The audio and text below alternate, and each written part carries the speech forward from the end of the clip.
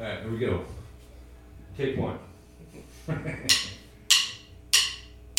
I read this somewhere. It goes something like this.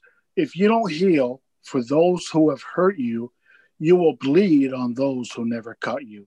As this podcast has created friends for me all over the country, and at times, I guess we could say now all over the world, I felt honored as my guest today. He reached out to me with an interest in sharing his trials and his tribulations that he's been dealing with during, these very troubling times that we've all been dealing with. And when I think about the best way in handling this type of stuff, the greatest advice, again, as a counselor, is to talk about things. And sometimes, we need to just get things off of our chests. Sometimes the idea of handling our problems over to somebody else so that they can worry about those problems can be a relief for us. Now, I hope you continue to listen today so that you can be a part of listening to this man's story and even putting messages of hope and maybe offer assistance yourself that can maybe help comfort this man. So please stay tuned. I'll see you in a minute.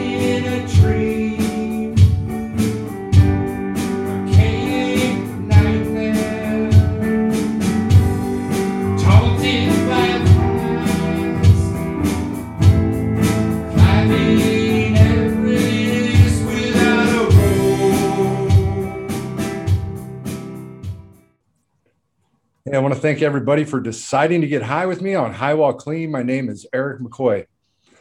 Debating has been something that I have enjoyed over the years, and a highly debated topic refers to it's our mind's desire to correlate a cause with a belief that it has created a specific event. And obviously, more commonly said, cause and effect. Now, cause and effect has a basis in a fallacy to logic, because we can't always prove without a reasonable doubt that one thing completely caused the result of another. Now, I could easily argue that a plane crash causing the death of passengers as easily arguable, but what about events that are happening in a person's life that is causing them to make poor choices later? Now, these are arguments that are used in courts to get reduced sentences for convicted murderers by arguing that childhood events led them to make the choices that they made in the future.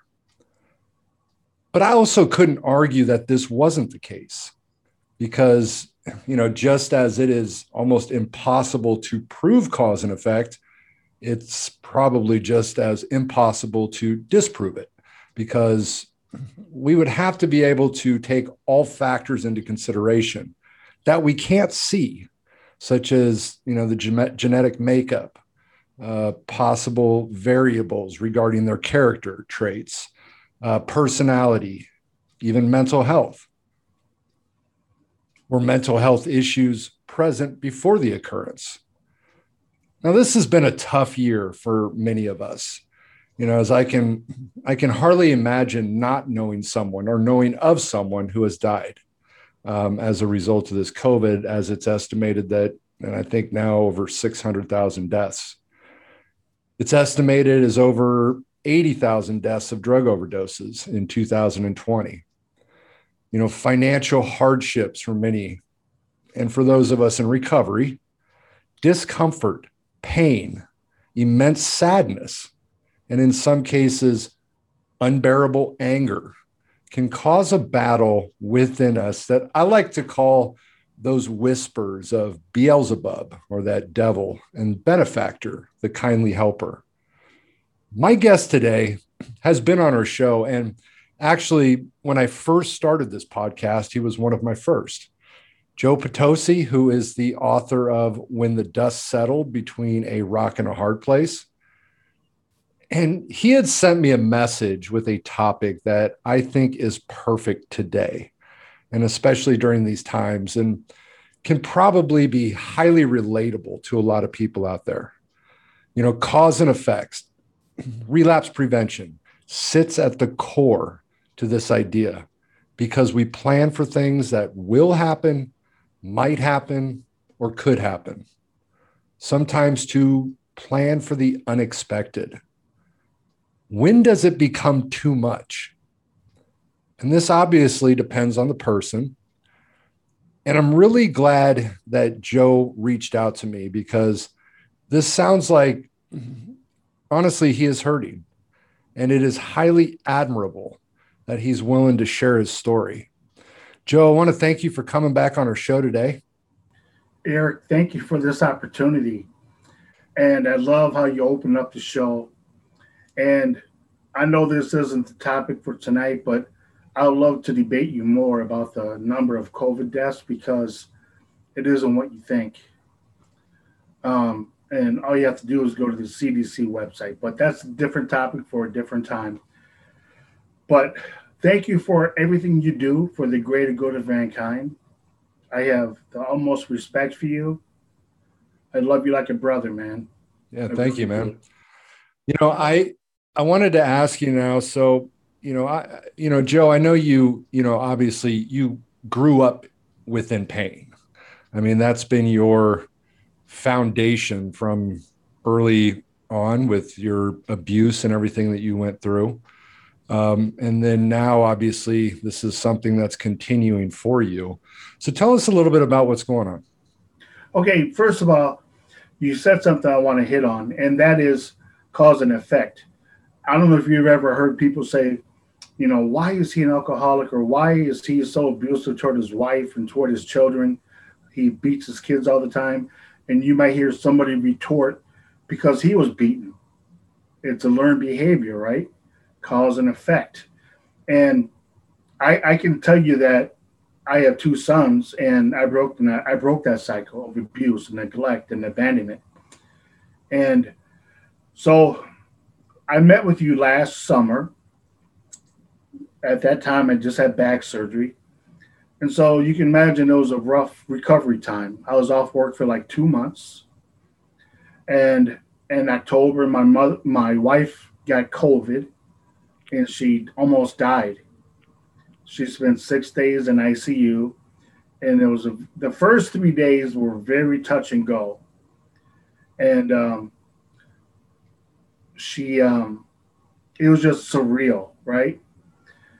And then the month, she recovered. She came home, and she had this brain fog, memory lapses, and it took her quite a while to get back to herself due to this COVID. She had a pre-existing condition, and it just took advantage of it. About a month later, I got pneumonia, and during this, probably for the last 3 years, my mother-in-law has been very ill with pulmonary fibrosis. And we don't know for a fact if COVID accelerated her condition or not. But long story short, she died in December. So my wife had COVID. I got pneumonia. My mother-in-law died. And the day she died was the day my father died 6 years prior. And it was also on my brother's birthday. And it was a very difficult time in my life. And trying to come to grips with everything. Initially, the first couple weeks, I was a strong person. I kept everything in. I had to be strong for my kids. They were extremely close to the grandmother. I had to be strong for my wife. But I was suffering silently on the inside. All this causation had built up, and I wasn't dealing with it the way it should have been. Not to mention, on top of all this, ever since I was a child, being beaten physically, being berated, being talked down to, being treated like an animal for years and years had caused changes in my psyche, changes in as a young person, the chemistry in your brain changes when you suffer abuse. That's been scientifically proven. And of course, I didn't know that as a young kid or even as an adolescent. But when I went into treatment, I learned about PTSD. I learned about the depression, the anxiety. and the triggers. And um, so I guess it kind of brought everything to the forefront. And I mentioned to you earlier how being in a program, and back when I first got married, I put myself in an inpatient or outpatient program. And then from there, I joined a 12-step program, found a sponsor, went through the steps, learned all these tools. But not only did I learn them, I applied them into my life. All these traumatic events were hitting me back to back to back. And it came to be too much, right? The causation of all these things. You kind of hits a point to where it just becomes overbearable. Exactly. And I didn't mention this before, but there was also a job loss prior to everything else. So it was a ton of stuff. And I wasn't coping with it the way a person in recovery needs to, because those urges to want to drink again would surface, those urges to say, screw it, I need a break. This is too much. But I just fought the good fight and just continued to re-energize myself and just to get back into the big book and to hit those meetings, whether I felt I needed them or not. And not only would I go to the meetings, I would be in contact with my sponsor, and I would speak, because for me, I can't speak for anyone else, but for me, when I share what I'm going through, it's a release, right? And someone else may need to hear that, because they may have, there's causes in their life and there's the effect of that cause, and they don't know how to come to grips with it. Yeah, you're an example of somebody that obviously has done it, and you are still sober. It's scary, and I get it is very scary, when we think about our minds, those that have been through all the drug abuse or alcoholism and things like that. And we hit these points where we have this pain or we have this suffering, and our crazy minds, start saying, I know what'll fix it. I know what I can do to control it, to numb it, to push these feelings away so I don't have to feel it. And is that kind of what you sort of battled with? Exactly. Yes, sir. And I'm not proud of this, Eric, but when I was deep in my addiction, before I came to Christ and before I had this change, um, I lost everything over drinking. Lost my house, lost my job, lost my car. You think that would be enough to quit, but it wasn't. Our minds, they have a tendency of forgetting painful things. Yes. And so then we also obviously rationalize it's not going to happen this time. I'm older, I'm smarter, I can handle it, it'll be different. And there's one thing too, Eric. You're fully aware of euphoric recall, and I think I was experiencing a lot of that. Or to put it another way, I had over 20 years sobriety, 22 years sobriety, and there got to be a point where I felt like I need to reward myself by drinking, like as a milestone. And your mind just blocks off all the destruction, all the calamity drinking had caused in my life. Mm-hmm. I destroyed relationships, but by God's grace, I've been able to restore those relationships with the most important people in my life, my sister, a couple of my brothers. And, it's a powerful thing. And, for me, when I reflect on the serenity prayer, God grant me the serenity to accept the things I cannot change. I can't change the evolution of this COVID or, what's going on. But the courage to change the things you can. Yes. And isn't that true in everyday life? If we meditate on that, there's a lot of things I can't change, but I can change my perspective. And when things come into my life and there's a causation, there's a cause that's not very favorable. It's not something I am happy about. I have a couple choices. We met just before the show started, and I shared with you my one of my good friends died suddenly, and it's sad, right? And this man was never married, doesn't have any kids. He was only 43, and it kind of puts perspective on my life, right? When I'm dead and gone, Eric, I'm confident my legacy will be one of will be a good legacy. A person who was an excellent father, or not a perfect father, but a good father. A person who loved his family above everything, and he had his struggles like everybody else, but he never quit. That's the key. That's what I want to say. In spite of what it looks like, in spite of what it feels like, in my darkest days, I just don't quit. I don't give up because I know perseverance. Ever since I was a little kid, I always hoped tomorrow would be a better day. Yeah, it's really important that we have, things in place that we can grab onto. When we hit those points where we want to give up, we want to say, fuck it. I mean, that's the scariest place to get is when you get to that spot. But, to be able to have those things in place you can grab onto, the support system, the people that you can have in your life.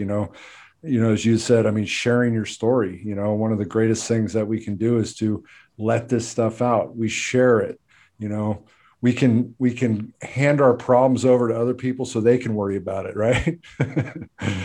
And that I think is such a powerful thing. Just sharing our story. It allows us to sort of release a lot of the built up tension that's behind a lot of that stuff.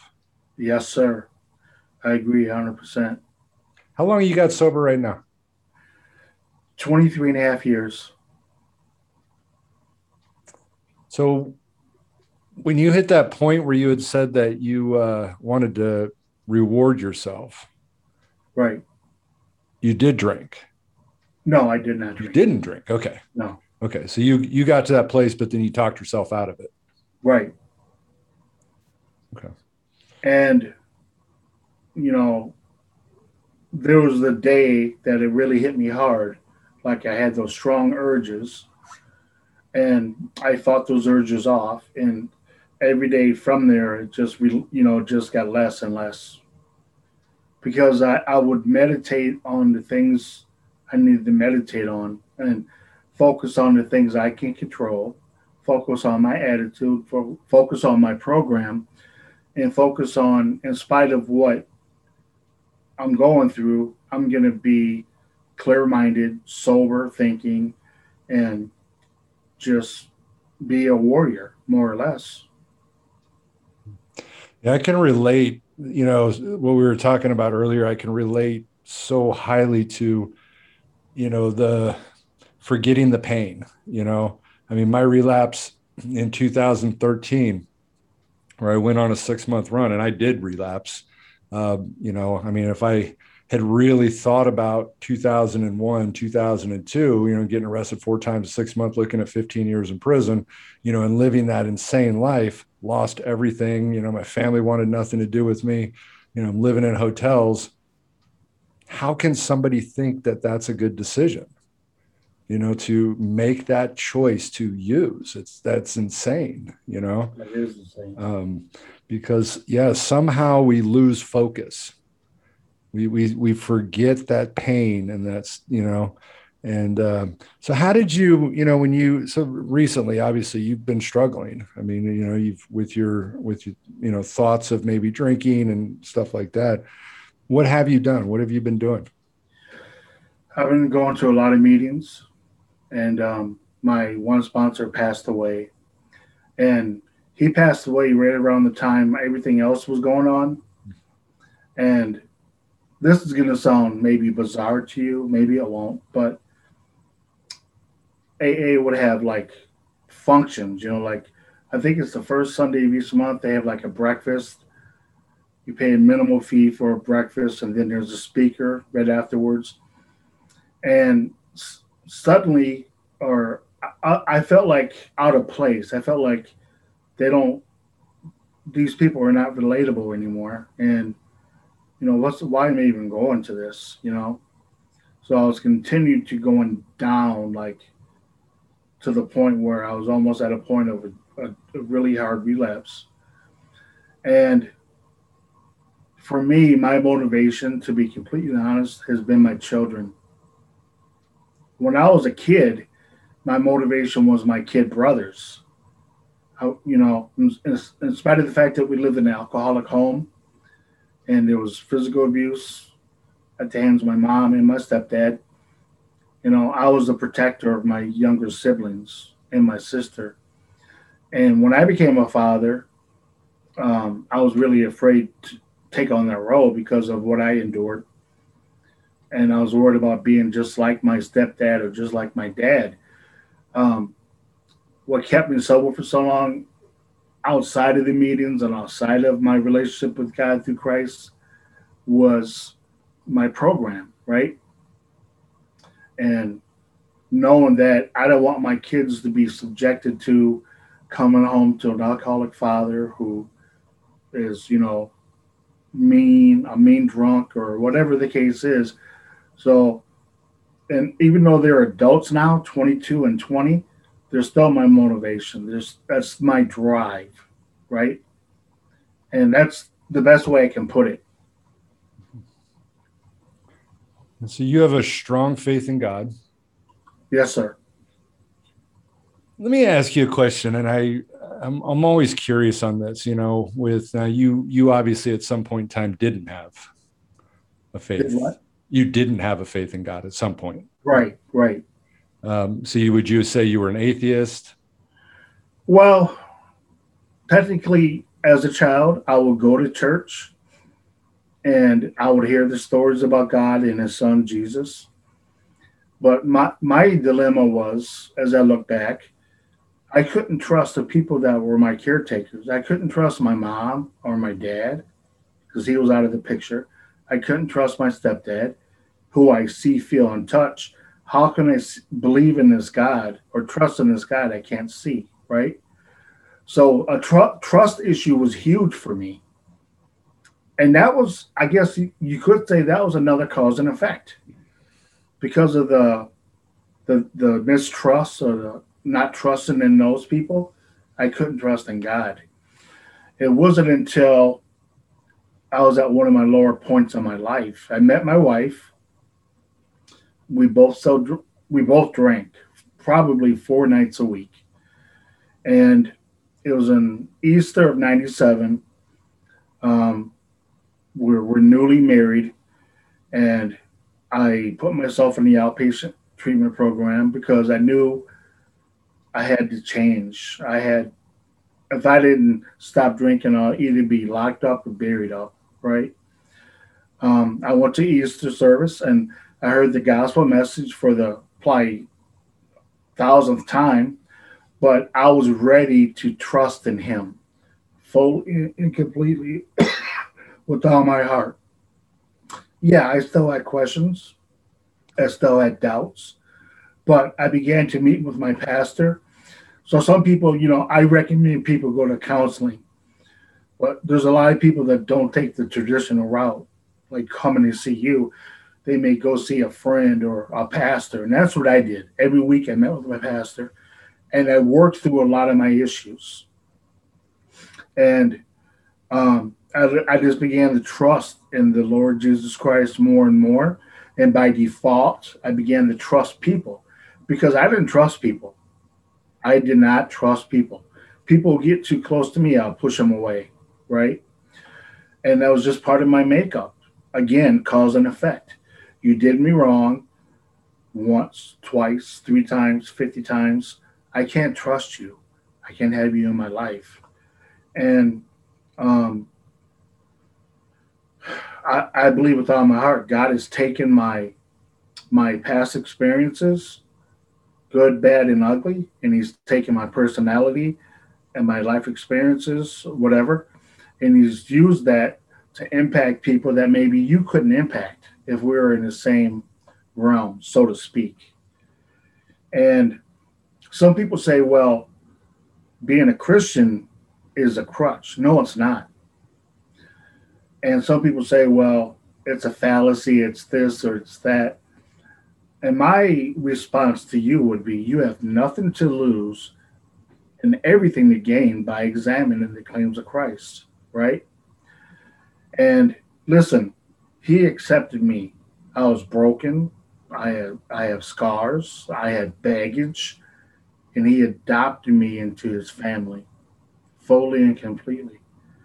And once I totally grasped that concept, I was able to release a lot of this stuff that I was carrying all these years. And that's what brought forth writing the book. I mean, the book was a journal initially. I was a young father and I still had some issues I was working through. So I would journal the stuff down. I would write stories down and I would read them out loud to my wife, who's read 1,000 books. And she's a mental health nurse, and she suggested I write a book because it can help so many people. And I'm not saying my story is unique, that what I went through as a child is the worst case of child abuse ever. I'm not saying that. But my story is unique in the sense that it talks about the tenacity, the forgiveness, and just never giving up, never quitting. As I said before, in spite of what it looks like, I knew I had a value and a significance. I knew that this too will pass. Does that make sense? Absolutely.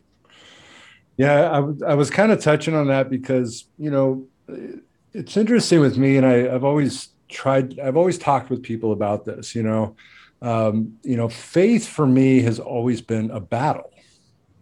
And I don't know why sometimes, because I mean, I'm a big questioner, I, debate and all that stuff. And I've always felt that why can I not have that faith? Like I see people out there that just have this blind faith or whatever, I don't know what you call it, but, and it's like, I struggle with it, it's a constant battle for me. I mean, even today, we look at like, my God, why is all this happening, everything happening the way that it is, Please don't answer this question, but I want you to think about it. Did you get the vaccine? It's either yes or no answer, right? People have gotten this vaccine based on what they've heard from the CDC or medical doctors that it's going to protect you, it's going to give you some peace of mind, etc. And people are taking this vaccine by faith. Are they not? There's no research. We are the research. Those who have taken the vaccine are the research. So they take this vaccine and, because of this pandemic, because they're trusting in what their elected officials are telling them or the medical professionals, and they believe in them. They trust their doctors or whatever. So much like I shared with you before, I've been sick with, they thought I had a double ear infection, and then there was a sinus infection. And they put me on 2 different types of antibiotics. And then they put me on, the second antibiotic was something I've never been on before, but I took it, and I took it by faith. How do I know that medicine wasn't going to kill me? Mm-hmm. Don't even know how to pronounce the medicine. I never took it before, but I took it by faith. It's blind faith. And it's that same concept that I personally believe that for me, I believe personally that the AA program is a Christian-based program. Well, now, I know people's higher powers are their dog or their meeting or their sponsor, whatever. I don't want to debate that. No, it was founded off of the Oxford Group, which is a Christian organization. And so, it is based within the Christian faith. Right. And a lot of the stuff that's in the big book are actually based on concepts and principles that are found in the Bible. Right. And when you hear people say, if you work the program, it works. It works if you work it. And if we work it with an open mind, with a clean heart and, put judgments aside or whatever, it can work for you. And I believe God is the source of the program. God, the creator of the universe, cause and effect. God spoke the universe into existence. That was the cause. And the effect was, some people say the Big Bang or whatever. The earth came into existence and our universe came into existence. That was the effect. Yeah, 100%. That, well, that argument too with God, it's like people think like, well, you can't prove God, but you can't disprove God either. There's I don't want to get off topic, but there's been a lot of atheists, um, scientists, atheists, archaeologists that have found discoveries or civilizations that we didn't know existed, but the Bible clearly talks about them. Just like um, there was a massive flood on Earth, and no one believed that for thousands or hundreds of years. Now it's proven to be true. Um, I can go on and on, but the point is, I just encourage people to just examine all of those things. Well, it's And interesting with me because I believe in God, but I also have a lot of doubts. I was reading a book, and this really hit it home for me. Is and the book said, "What is faith?" Right, and faith is just not giving up, and that hit home for me. And that's what I thought, because I do believe in God. I mean, I do, but again, it's not a consistently strong. Sometimes it's stronger than other times, and so it is a and so that statement in that book really kind of hit home, and that made a lot of sense to me. and you said something else too, Eric. You're like, why are all these things happening to me? I have to tell you, before I became a Christian, once I made that decision, I thought all these things, life would be a cakewalk. That I wouldn't face cancer, I wouldn't face job loss, I wouldn't face surgeries. But guess what? It was after I became a Christian over the years, I faced a multitude of issues. Mhm. But I'm reminded, sir, that I'm never alone. It's like that footprints in the sand. Mhm. When there's two sets of prints and then there's only one set, Christ carried me through those most difficult times. And, you know, somebody asked me a while back, what kept you going? Why were you able to, you know, stay off the drink and for so long? And I just tell people I take it one day at a time, you know. And I've learned as an adult how to deal, I've learned coping skills and I've learned to reach out for help. Most men don't like to do that, right? If we face the facts. Mhm. And I don't find any shame in that. I think a person who is struggling and, even after years of sobriety, you feel like you hit rock bottom, you're on the verge of something awful, that some people say, forget it, man. And the thing is, though, when we go to that place, when we have that relapse, wake up the next day, guess what? The problems are still there. The cancer is still there, right? I mean, yeah, it's the same principle of what people say with recovery. Once I get sober, life's going to be easy. No, that's not. And actually, in some cases, life's going to be harder because you got to feel now. You actually have to work through your problems instead of avoiding your problems. You Exactly. know? And as I said, to my shame, when all these things happened last year, it's just like boom, boom, boom. And I kind of just wasn't working through those problems the way I had for years prior. You know, it was just so overwhelming. And I can see how easy it would be to for some people to just give up. But I want to encourage people to never give up. Don't never lose hope. Because look, you guys, I don't know you, you don't know me. you have a value and a significance that's unmeasurable. In spite of what you feel like, in spite of the mistakes you've made, and believe me, I made my share, right? But you still have a purpose, whether as a father, as a mother, a productive person in your society. You know, don't let the despair get to the point where, this a lot of this stuff. There's people that are committing suicide during this whole pandemic because up until recently, everyone's locked up in their homes. Domestic violence has escalated, and people just can't cope with what's going on around them. And maybe they're too prideful to reach out for help. I don't know. I'm not an expert on the issue, but I want to encourage you to please know that I believe in you and I love you all in a very special way.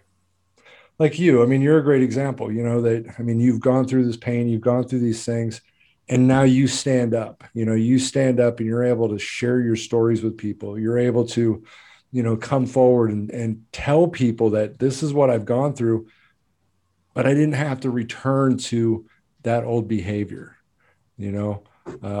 And I mean, that's the biggest message of it all is, yeah, don't give up, keep pushing forward. That made me think of a illustration or an example. You ever watch a dog when he gets sick, he throws up and he walks away from it. Then he goes back and he eats his own vomit. That's what it's like for me, right? Yeah. And I don't want to eat my own vomit, right? Yeah.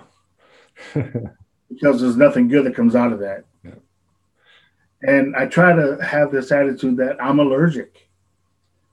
I'm allergic to alcohol. And when I partake of it, these are the side effects. This is what happens. And it's nothing good, you know? And there's so much more to life for all of us.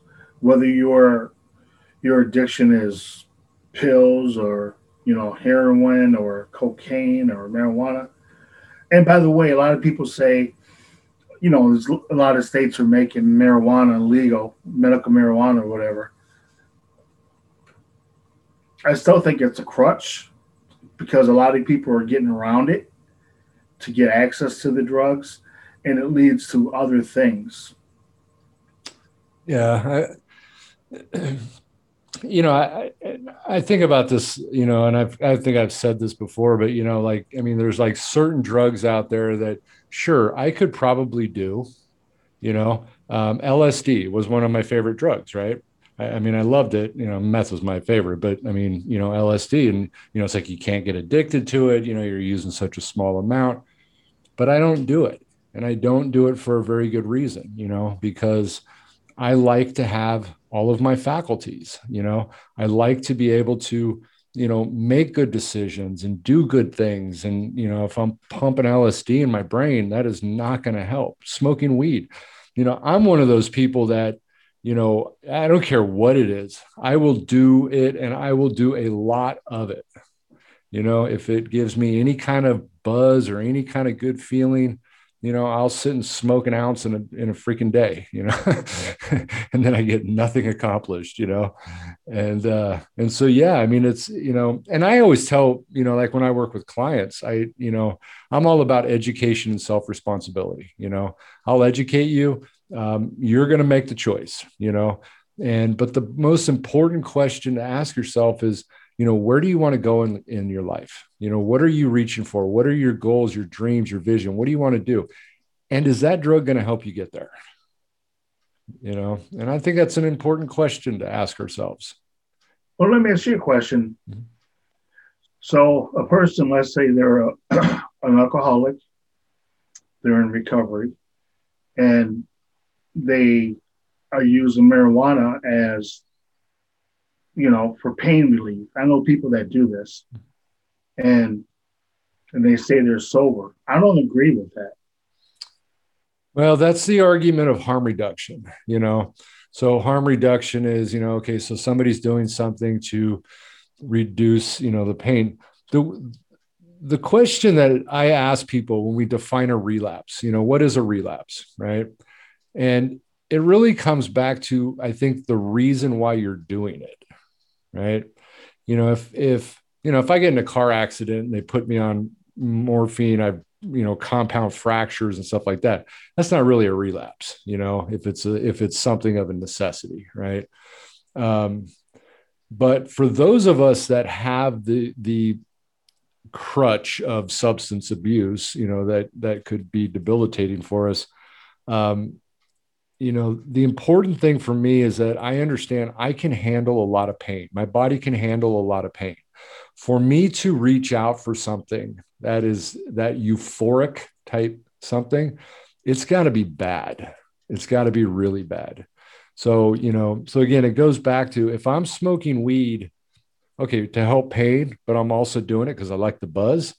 That's a relapse. If you're doing it for the buzz, if I'm doing it because I like the feeling, yeah, that's kind of a relapse, because what's that going to lead to? And that is the biggest problem behind it is what's it going to lead. So it really goes back to why are you doing it? And that's how I kind of define a relapse for people. If I can shift gears here a little bit, we're talking about cause and effect. And I was sharing with you a lot of the negative consequences from different causations in my life. I'd like to share some good causations or some good things that have happened. So my son graduated from the local university last weekend. But what I did was a couple of years back, I took a pay cut to go work at this university where he went in order that he can go for free, right? The tuition was like $30,000 a year. But by me working there, it was free for him. So there's another example of cause and effect because I made that decision to, some people might say it was a sacrifice. I'm saying I did it for my kid, right?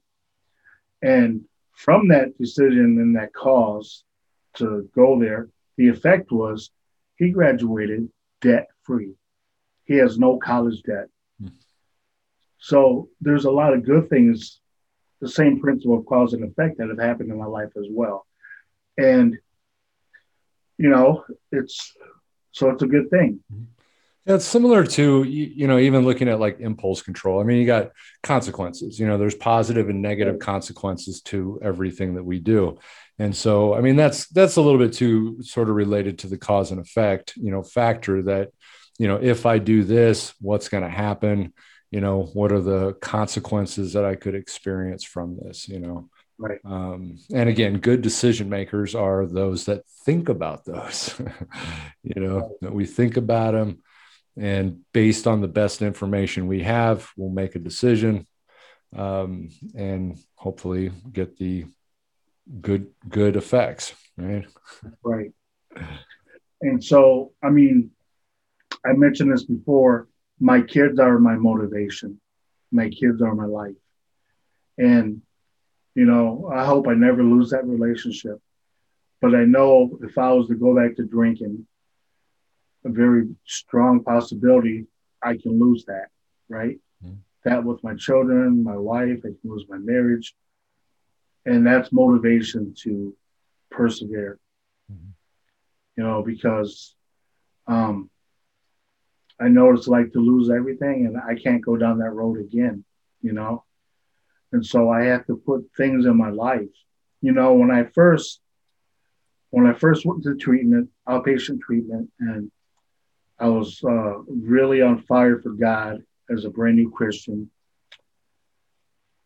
I knew a lot of people in the community. We used to play darts, like in the bars or whatever. And we had nothing in common anymore, and I just didn't really associate with those people. But they knew my phone number. They knew where to find me. But, I had to make decisions that were going to, better me. Not to put myself in a situation where I may relapse or, may say, oh, screw it, I'm going to have a drink. And that goes along with the program, Eric. I know you know this all too well. If you would continue to hang around some of your buddies you used to get high with, after a time, that can be very detrimental to your sobriety, correct? And so we have to make those tough decisions. I don't really feel it was that tough. I mean, because my sobriety was more important, And at the end of the day, those friends were replaced with solid, good Christian men, most of which were fathers that I would try to emulate and learn from because I never had that myself. A good, good, solid foundation surrounding me. And these guys didn't drink, didn't partake in other drugs, and they taught me so many lessons, and I'm grateful for that. Yeah, it's looking for the people that have the qualities that you want to have within you. Yes. That's huge, right? Yep. And sometimes you have to humble yourself, and ask questions. And, you know, and that's what I've done. I'm not afraid. I mean, I never learned how to work on, I can fix minor repairs around the house. But if you ask me to rewire your house, I don't have a clue because I never learned it. And I'm not afraid to say that.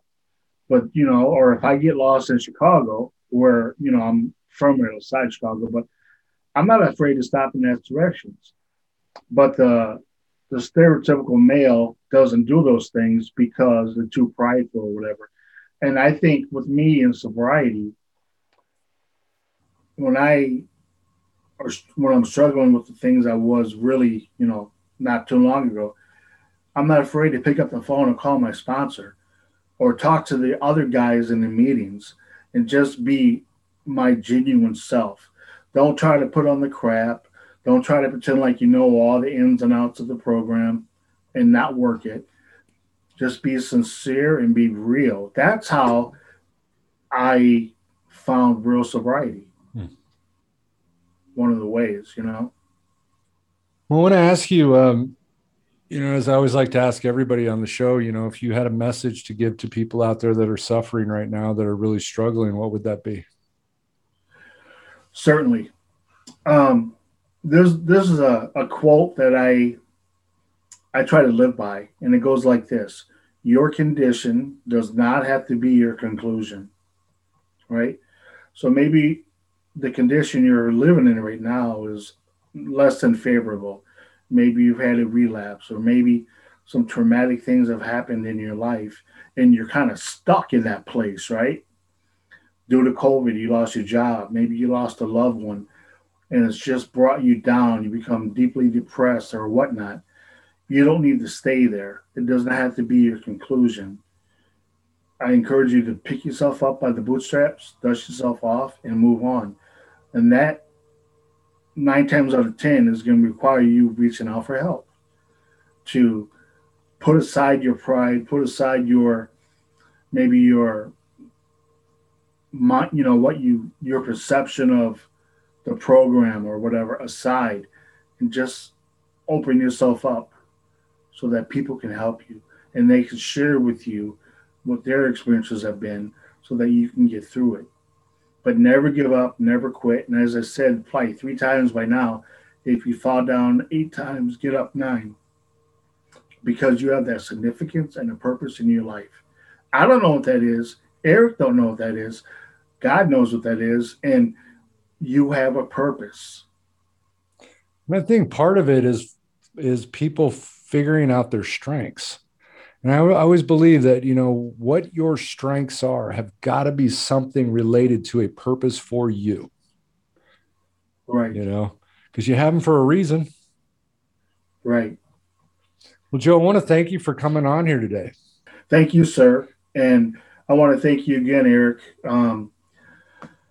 I've been watching your shows when I can, and I just have so much respect for you and what you're doing for the greater good of mankind. Maybe, I want to encourage you too. Maybe there's times you feel like, what difference is your podcast making anyway? Why keep doing it? I want to encourage you to press on, man, because you are making a difference. You might not get an email, or you might not get a text message or something on Messenger saying, wow, thanks, dude. Because typically that doesn't happen, right? In huge numbers. But as far as I'm concerned, you're making a big difference, and we need more people like you. Thank you, Joe. I'm glad you said that too, because I literally do sometimes. I think I go, I don't know if I should do this anymore, kind of thing, but that's exactly what I do. I just kind of keep doing it. And it's kind of, and I hope I am making a difference. I'm hoping that I mean, again, I always like to kind of say this is our podcast because, this isn't just me. I've got people like you and, other guests that I've had on the show that, have great messages. You're that message of strength, that no matter what happens in our life, we can push through. We can walk through it. And the one thing I wanted to say to you, and I was thinking about this, you were talking about, doing this for your family, your wife, your kids, and stuff like that. Make sure you're doing it for you too. Oh, absolutely. That's going to be the most powerful part of it all, And that has to come first. Yeah. I'm glad you brought that up, and you're absolutely right. Because I am worthy and I am deserving to have a life of happiness and a life of sobriety and a life of fulfillment. And I won't find those things if I return to the alcohol. Right? Yep. And I made terrible, terrible choices when I was in active addiction. And I regret those decisions. And, we're going back 25, 28 years ago when I got the DUI. And some people in my extended family they still keep that in the back of their mind, and it's like, I'm not that person anymore. I have a different walk. Mm-hmm. I have a different talk, and you can have it too. And there's so many people, Eric, that are suffering in silence. I'm going to tell you a quick story. I met this young man named Sean. He's in college. I only met him once. Fine young man. Seemed very bright. Seemed like he has a good future. And then his friend, my other friend, he was at his house. His name is Sean. He was kind of like mentoring him, and he's in the program. And then, I don't know, about a week or so ago, I saw a message on Facebook that this young man died. Mm. He killed himself. Pills and alcohol. Yep. This young man was suffering in silence. That's just a prime example. That's the true pandemic, Eric. And that's the message, I think, really is that it is not a weakness to ask for help. No. That's a strength, actually.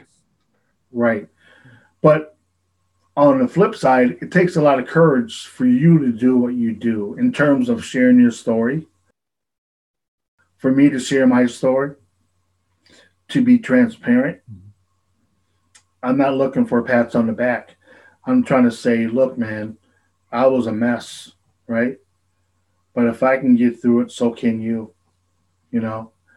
And it just breaks my heart when you hear stories like that, of these older people, younger people that are just taking their own lives. Yep. Because they're so ashamed. Mm-hmm. Let's not be ashamed. Yeah. Let's reach out for help. And it's okay to be broken. It's okay to be sorrowful and remorseful. Because I know of a lot of people that are willing to help, but they don't know about you if you're still hiding in your house. You're a closet drunk or a closet junkie, for lack of a better term. And you're self-medicating, and the addiction is getting worse and worse, and it's taking more and more of you every time, and you're losing your job and you're losing the relationships, and you think it's going to get better. I'll quit tomorrow. Tomorrow comes and you buy an 8-bar, whatever it is. I just want to encourage people to just please reach out for that help.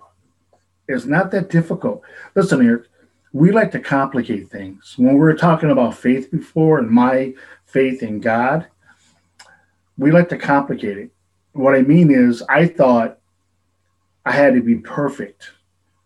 I had to not have any unclean thoughts in my mind or any alcohol in my system I had to be perfect before I can come before God and ask him to accept me. That's not the way it works. And in the program will help you get clean from the inside out if you just reach out for help. Yep. It works if you work it. Well, Joe, I want to thank you again. And hey, I want to thank everybody for tuning in to another episode of High Wall Clean. And as I always like to say, keep getting high, but let's do it clean. I'll see you soon. Thanks. Darkness, we find the